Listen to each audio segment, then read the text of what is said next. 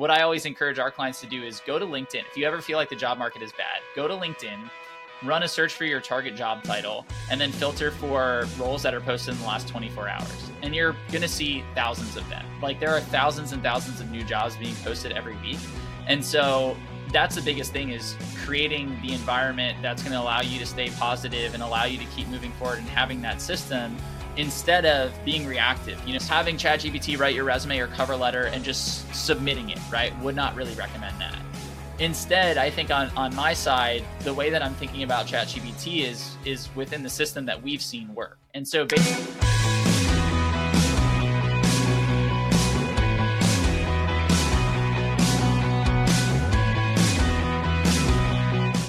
all right, welcome back to this episode of the How to Get a Job podcast. Today, having a repeat guest here today just to talk about what, the 2024 job market, what we are expecting, how to get ready for it, how to get a job in this economy. And I have a friend, someone that's been in this podcast probably 3 times already. We connected on LinkedIn a long time ago. And to me, one of my favorite career coaches and career strategists on LinkedIn, Austin Belsak. He is the founder of Cultivating Culture. Austin, man, welcome back to the show. How are you? Daniel, it's a pleasure to be here again. And we had so much fun the last couple of times, and every time we catch up, even just before the show here, it's always great, man. So I appreciate you having me. I'm doing well, and I am excited to talk about what 2024 looks like. Awesome, man. I'm super excited. Look, I think 2023 has been really weird, right? Like it's been really interesting. And I've been seeing, at least for my clients, right, a lot more offers coming in this fall, right? And so to me, I'm optimistic about 2024, but I would love to hear what your thoughts on in 2024 job market, and maybe how you think it could be different or similar to 2023. Yeah, for sure. I think we just have to prepare for more uncertainty. I think that's the best way to kind of go into any year, but especially with everything going on in the world and the markets and what we've seen happening, especially in the US, for jobs that are, at least I think our audiences are targeting. I think we're in for another year of uncertainty where there's going to be, more companies laying people off. Funding is probably still going to be lower for, smaller to mid-sized companies. And, we don't know what's going to happen in the markets and what's going to play out with all this good stuff. Plus, in the U.S. presidential election, happening as well, which is going to be interesting. So I always, when times are good and the market's been stable for a while, we can have some more predictability. And I think we saw a lot of that in like the late 2010s before the pandemic. But now I think the best policy is to just prepare for uncertainty and to have a system that will allow you to kind of thread the needle and take advantage of the opportunities as you see them, and also allow you to get a little bit more control back. I think when we focus on more traditional approaches where we're giving a lot of control away to hiring platforms, employers, et cetera, that's where the uncertainty really starts to negatively impact our search. But if we have a more systematic approach where we're taking the reins and controlling things a little bit more, doesn't really matter what market you're in, you're still going to be able to see success. So that's kind of where I'm at. We can go in deeper, but what are your thoughts? Yeah, I agree. I think, as I've been really analyzing the career space, for the last, 5 to 10 years, I think before I assumed like, if the economy was doing bad and then everyone wasn't hiring, and if the economy was good, everyone was hiring. So it was more like all or nothing. But what I feel like I'm seeing a lot is that there's pockets to the economy more than there was before. And so there's still a lot of uncertainty, but then you see a lot of investments in like semiconductor or renewable energy or electric vehicles or batteries. So there's different industries that even though my economy is still uncertainty, you see that there's big initiatives for at least for the U.S. government to make those industries successful, that there's billions of dollars being pumped into it, which then creates job creation. So I think for me, like if you're listening to this, is don't, if the market or the economy is saying one thing, it doesn't reflect 100% of the job market. So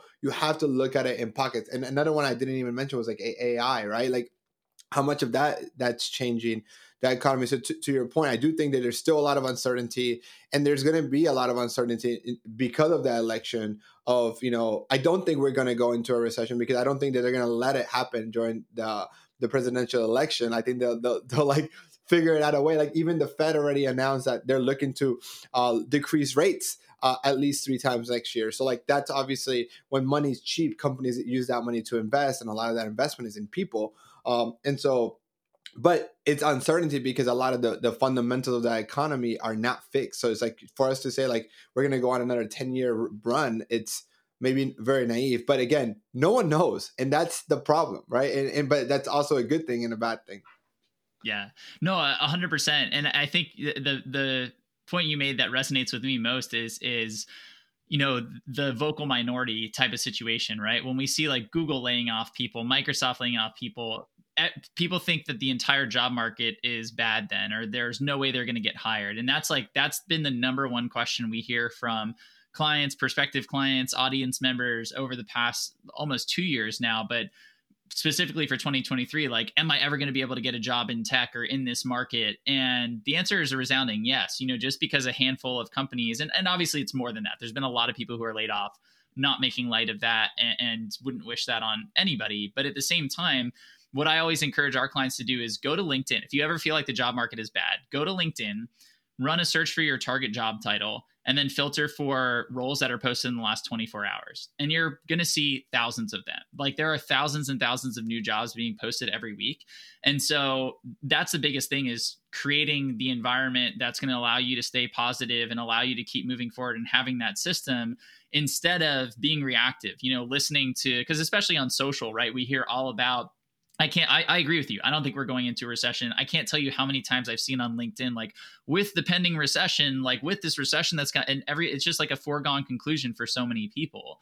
And so when that's your exposure, when the information you're taking in is all the negativity, like these companies are laying people off, we have this recession, blah, blah, blah, you internalize that. And then that affects how you approach things. That affects your mindset, when that may not actually be the reality. So to your point, take that, understand where it's coming from, and then also try to get some more information, because typically, to the point you made earlier, like when somebody's feasting, or when somebody's going through a famine, somebody else is feasting. There are always companies that are making hay and taking advantage of these downturns or these different situations. And so when we can find those industries, that's where you focus your time and your energy, and you're going to be just fine.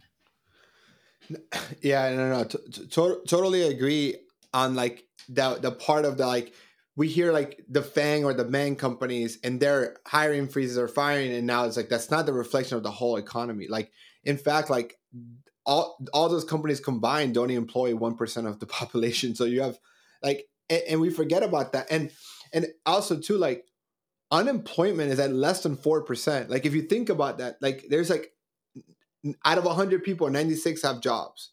And really, they even say like a lot of the 4% of people that don't have jobs is sometimes they don't even want jobs. Like they're not really trying to get jobs. And there's also a natural percentage of people that are in job transition. Like they quit, they got fired. And so it's not that the economy, the opportunities are there. It just might not be with the Googles and the Apples at this current second. And actually, I think even Apple is hiring. But yeah. Austin, I'm really curious to hear your thoughts on this trend of AI tools for job seekers, right? Because, now there's AI tools that would apply to hundreds of companies for you while you sleep, right? And then there's, you can use all these tools and what are the pros and cons? Because there's pros and cons, right? We can argue on both sides of it, but what are your thoughts on that? And do you think, how can job seekers use it to their advantage? Or would you just say, hey, stay away from them 100%? Yeah, so it's really interesting. I just put out 4 different polls on LinkedIn yesterday or 2 days ago. We're still getting the results, but so far with the data we have, we did it across every generation. So boomers, Gen X, millennials, and Gen Z. We just asked them, like, how willing are you to use AI in your job search now or in a potential future job search? Every single generation, 90+% of people, at least with the data right now, willing to use it. So I think your question's great because people are using these tools. And so it's not a question of should you use them or should you not. I believe that you should use them to answer that. But I think that people are going to use them whether we want them to or not. And so it's about how do you use them correctly. So I'm absolutely pro using AI in your job search. I think it cracks me up when we see like employers or recruiters saying, oh, we'll automatically reject any candidate that we see using AI or anything like that. It cracks me up because one, the data we just talked about, literally everybody that they're going to hire is going to be using AI. But two, like companies have been using technology to manage their side of the hiring process for decades now. And so it's interesting to see them get upset when now all of a sudden candidates have the ability to do that and it's sort of democratized. But in terms of the specifics, I think the same principles hold true with AI that have held true with the job search in general. And that is, if you're using AI to do the same things that everybody else is doing, you're not going to get the results you're looking for. And so previously, the stuff that everybody else is doing, the data that we saw, according to LinkedIn, a couple of years ago, they did a survey and basically 75% of people are using online applications as their primary method to job search. And we know the chances of getting in the door when you're only applying online for these highly competitive jobs, it's so small. And so, if you're doing the same thing, if you're showing up and clicking easy apply, if you're showing up and just putting 10 minutes into your resume and you're applying, you can't expect a better outcome than the thousands and thousands of other people who are doing the exact same thing. And I think AI is actually going to amplify that. If you are, if this tool is now doing a lot of the work for you and everybody's using the same tools, I think by and large, I don't know what the stats are, but I would have to guess that most people are using ChatGPT just based off of the hype and what we've seen on our side and all of that. And so if all of your competition is using ChatGPT to kind of do the same things that you are with it, you can't expect to get a better result. And in addition, you actually are probably going to get a worse result than you were before because everybody's using the same tool. So I think that's the trap that we need to avoid, is thinking that AI is going to do your job search for you.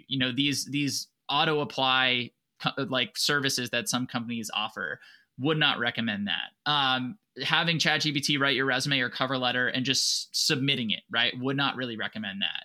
Instead, I think on my side, the way that I'm thinking about ChatGPT is within the system that we've seen work. And so basically the way that we approach the job search is we basically get clarity on a specific set of companies, and then we create a funnel for the job search. And so it's a little bit like marketing and sales in my background, where we identify our targets, our companies. We come up with a list of people who can influence your ability to get hired. We reach out to those people with strategies. We track how well those strategies do. And then we calculate our success rates at each step in the process until we sort of have like a well-oiled machine in a funnel. And so what I'm using AI for is to augment every step of that process. So I'm using AI to do company research. Obviously you want to make sure that the platform you're using is getting real-time data and isn't, based on a couple of years ago, but asking that platform. Yeah, exactly. Asking that platform, hey, tell me about Google's biggest initiatives for the next 12 months. Tell me about the biggest challenges that they're facing with those initiatives. I'm doing a little bit of that. When I'm reaching out to people, I'm feeding their LinkedIn profile in and I'm asking it, hey, what stands out to you here? What are some different ways that I could reach out to this person? One of our favorite strategies, we call it the 10 idea strategy. And it's basically when you see somebody you want to network with, if you sit down and you come up with 10 different ideas for how you're going to connect with them, we see people be far more effective at networking, because the obvious stuff, the like, hey, Daniel, saw you work here and I'd love to work there too. Can you pass my resume along? Like, that's idea one. Everybody has that idea. So by the time you get to ideas 7, 8, 9, 10, now you have to get creative. Now you have to think outside of the box. ChatGPT can just do that for you, though. It can come up with a lot of these ideas and brainstorm different ways to help you. And you can use it to, put together pitch decks. You can use it to actually prepare for interviews. You can write out your interview answer, share it with ChatGPT, and ask for feedback. So basically what we're doing here is two things. One, I think we can use ChatGPT to augment the parts of the process that are necessary, but are tedious. So for example, updating resumes or cover letters. I think if you let AI do 80% of that, and then you come in and you add your personal touch, you proofread, you edit, for the last 20% before you apply. That's a big, awesome use case that we love pushing to our clients. And the second way we use it is to augment these additional strategies that we're already using to go against the grain compared to your average job seeker, which are some of the ones that I mentioned. So definitely pro AI, but definitely in the right context. What are your thoughts though? 100% aligned on the sense of like, you can use AI to help you with the process, but it's don't use AI for quantity, but use it for quality, right? So everything you mentioned was about how to increase the quality of your application, right? How to go deeper into the research, how to do a better at networking, right? So you're utilizing AI tool to facilitate a quality application, not use AI tools to just do quantity and mass application. And I think that's the challenge that I think this is gonna cause, is that if before an average company will get 250 applications for every job they posted, if AI makes it really easy for application, what if that 10x is that or 100x that? What does a company do when they go from having 250 applications to review to 20,000 applications to review? Because AI tools are applying to 100, 1,000. Like, I mean, there's no limit, right? Like, if you just tell the AI tool, apply to this is the criteria that I'm looking for, and it just applies to everything, and everyone does that. How, like, the companies have to react to that, and so like to that, I think that's the more than anything that I would agree with you. That's my fear with those mass application tools that will gain popularity because people are looking for shortcuts, right? And I get it. And I tell our clients the same thing: quality over quantity. Quality over quantity. Like, you have to focus on a quality application. It's not about networking with 100 people. I'd rather you network with 5 people per company, but spend the time to analyze their profile, find commonalities. And the deeper the commonality, the better, right? My dream is to work at Disney. Can I send you your resume? Like, right? No, go deeper. Like, what? Are they an international student just like you? They're from your home country. Do they, you go into deeper and find like they're also passionate about X, Y, and Z. Like, to your point, that type of research takes longer to do, and that's why most people don't do it. But that's the things that are going to set you apart. And so I agree with using it. So for our clients, we use CareerFlow, which is a tool that helps with the application, the tracking of where they're applying, and does have AI features to help them, with the resume. But we always tell them too, like, even if the tool does 80% of that, 90% of it, it's important to double check that and organize and make sure that information is real, right? And that it's good to use. But now I'm going to turn it on you, Austin, because how do you think a company then reacts when they're getting 2,000, 3,000, 4,000, 10,000, 20,000 applications because AI makes it so easy to apply? Dude, they're going to use AI. And then it's going to be everybody applying with AI, and then AI is going to be judging the AI that's applying. And it's just like this crazy thing, but 100%, because for the same reasons that job seekers are going to scale up their efforts with AI, companies are going to scale up their efforts with AI, and it's just going to turn into this whole weird situation. And so I think, to your point, the ways of standing out are more important than ever. But I also think that people should find a little hope in this, because the sort of lazy job seekers are just going to get lazier with AI, and that means the disparity between them and hopefully the people listening who are not doing that and who are going a little bit deeper with relationship building, taking a bit of a different approach, they're really going to stand out because so many more people are going through the path of least resistance. And so I think those channels just become more important, as the volume of applications increases and the online apps become more competitive. The value of a connection, the value of chatting with somebody in real life, whether it's over email or LinkedIn message or an in-person coffee chat, whatever it is, the value of that goes up astronomically, because the noise, there's more of it. And there are there's heavier filtration on who gets through, because companies are going to have to scale up their efforts either via AI or humans. But either way, there's just going to be more noise. And so if you want to stand out, rather than trying to stand out in that sea of noise, it's a lot easier to stand out if you just find a different way in. And the old data, I say the old data, the data like that's kind of surrounding the current job search process sort of supports that, right? I mentioned, 75% of people use online apps as their primary method to get in the door. You cited the 250 resumes per application number. If we look at the number of people who get interviewed, right, it's like, 5 to 7 people or so. That's a 2% success rate just for an interview. On the flip side, for referrals and for hiring, referrals make up like 40 to 80% of hires, and only 10% of candidates come through referral. So that's the blue ocean right there, right? The red ocean is if you're applying online, you're competing with 75% of everybody else for that 2% chance of just having conversation. Whereas if you're focusing on networking and referrals, you're competing with 10% of the market for a 40% chance of actually getting hired. I mean, that's the ocean that I want to be swimming in, right? And so once we understand that, whatever changes, AI, easy apply, all these, technological progressions we've seen in the job search, all of them have really negatively impacted the 75% who are going through the traditional means of just applying online, showing up to job boards every day. They haven't really impacted the folks who are making the core focus of their job search around networking and connecting and getting in via those channels. And so I think we're just going to see that be even more successful than it already has been.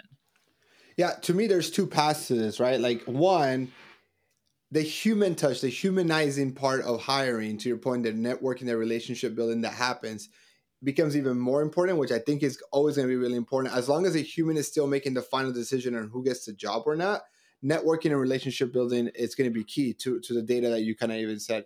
Or the second one, I think companies are just not going to post jobs. And instead, they're going to use the AI tools themselves to say, hey, this is who we're looking for. Go outreach to go find the person, right?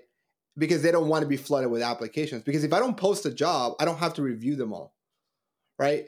So if I think, okay, I'm looking for a new director of sales, they can use the AI tool, or they could use maybe even LinkedIn comes out, which they already do, and then go and find them, because it's just much easier to go and say, hey, I think this role is a good fit for you, versus opening it up to the world where most people are not even qualified because they're either overqualified or underqualified, right? Like, it's because most people think like, oh, I'm not qualified. No. You could probably more often than not get rejected because you're overqualified for the role.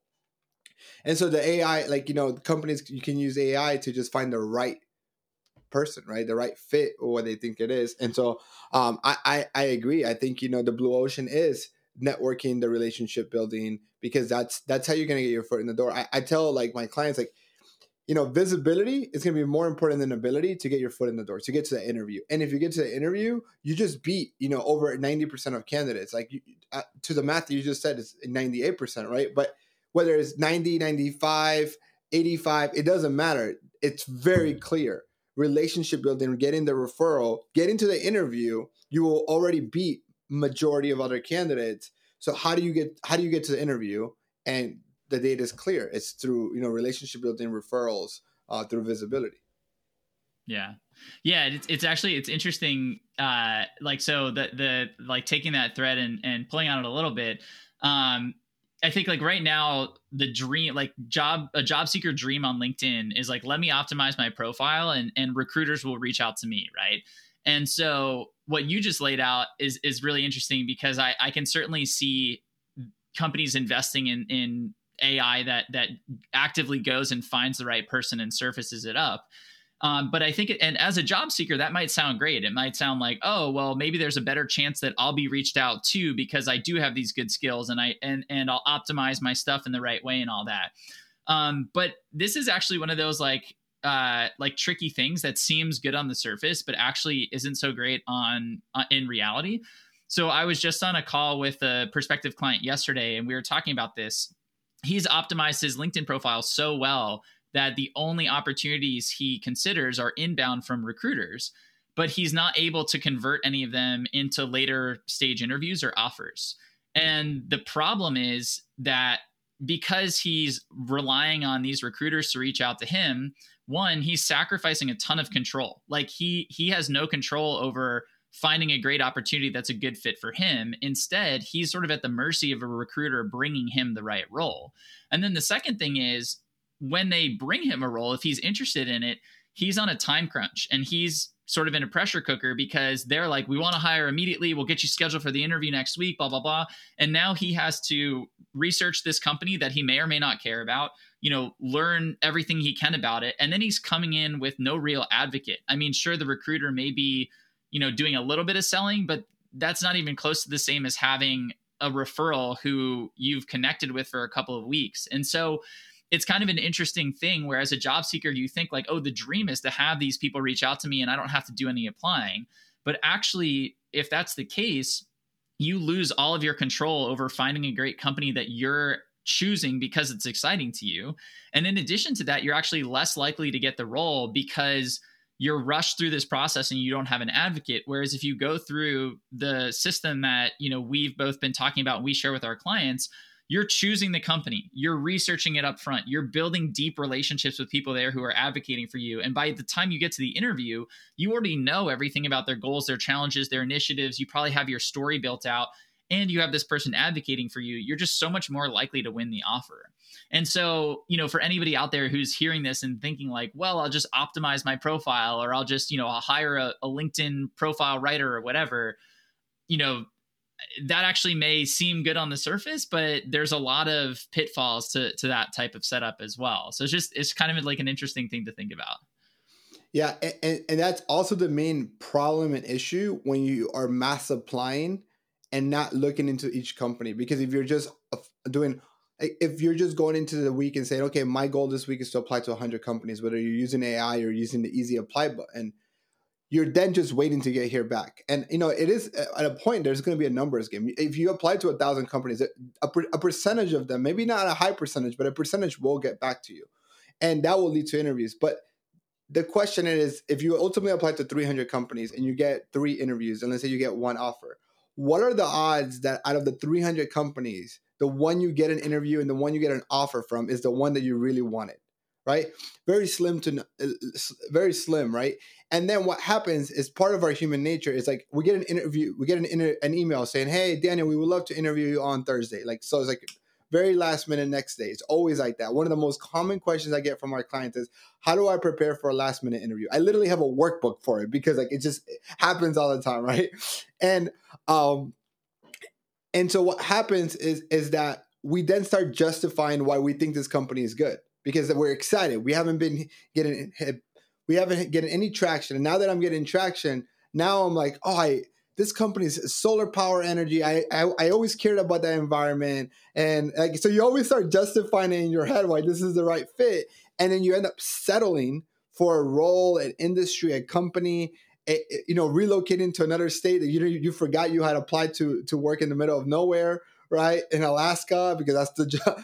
And you end up settling. And I think that's the big mistake that I hear all the time, where even people that are like, hey, Daniel, I've been in this job for like a year and a half. I hate it. I need help to get in another job.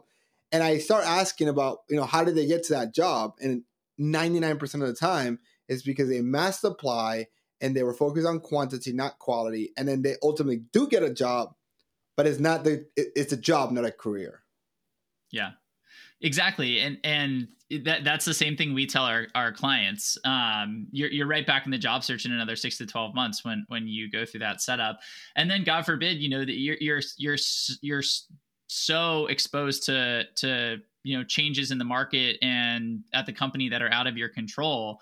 Whereas if you're selecting the companies that if you have clear criteria on what a great job looks like, if you have a vetting process and you're creating a list of target companies that align with those criteria, now you even if one doesn't work out, it's like, all right, whatever. I still have 9 more, 14 more, whatever it is that I can go target that I'm really excited about. Whereas, to your point, if you start with 300, you apply to the ones you want most first, you don't hear back from them or they have a hiring freeze or whatever.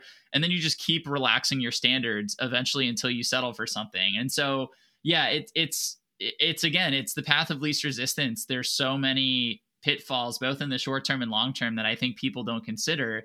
And when you look at it from the perspective that you just laid out, I mean, the quote extra work that you have to do to get clarity on those criteria, find companies that meet them, network, and get the job, that extra work is actually not a whole lot of extra work at all in the grand scheme of things, when you consider that you're going to land at a job you're excited about, that's going to pay you what you're worth, that you can grow at for the next several years, and is going to be hiring, regardless of what the market looks like. So no, we're 100% aligned on that. Yeah, so true. And one really quick, I know we'll wrap it up, but like, me and you have talked about salary negotiation on LinkedIn before, but actually what is the best way to get paid is to research what the company is willing to pay before you even apply. And if you're just massively applying, how much time do you take to find out what they're paying for those roles? And so like, I would rather take a job that pays me 150 and I try to negotiate and they said no, than a job that pays me 75 and I'm able to negotiate to 90. Like it doesn't even matter like how much you negotiate. And so that's just another side note that when you're just focusing on quantity, you're also could be hurting your pocket. So Austin, I definitely respect your time. But before we wrap it up, if people listening to this want to learn more about what you do, what your company does, and how they can work with you and your team, what is the best? Tell us a little bit more and the best way to get to connect with your company. Yeah, for sure. So our site, cultivatedculture.com, we got a lot of job search tools that help people with this. We've integrated AI into a couple of them as well. We also, we have our coaching program, but yours is fantastic. So would send people your way as well on that one. And then LinkedIn, I'm posting every day over there. And that's a great place to connect. So just type in my name and it should pop right up over there. Awesome. I'll put a link to Austin's LinkedIn and his website, and you can find all the tools. One of my favorite one is MailScoop when you're looking for emails. So Austin, thanks so much for being here. If you're listening to this podcast, if you haven't done so already, please make sure you subscribe, give us a review. And I just ask, if you enjoyed this episode, share this with one friend. All I ask is one friend. Again, thank you so much for listening. Austin, thank you so much, and catch you guys all on the next episode.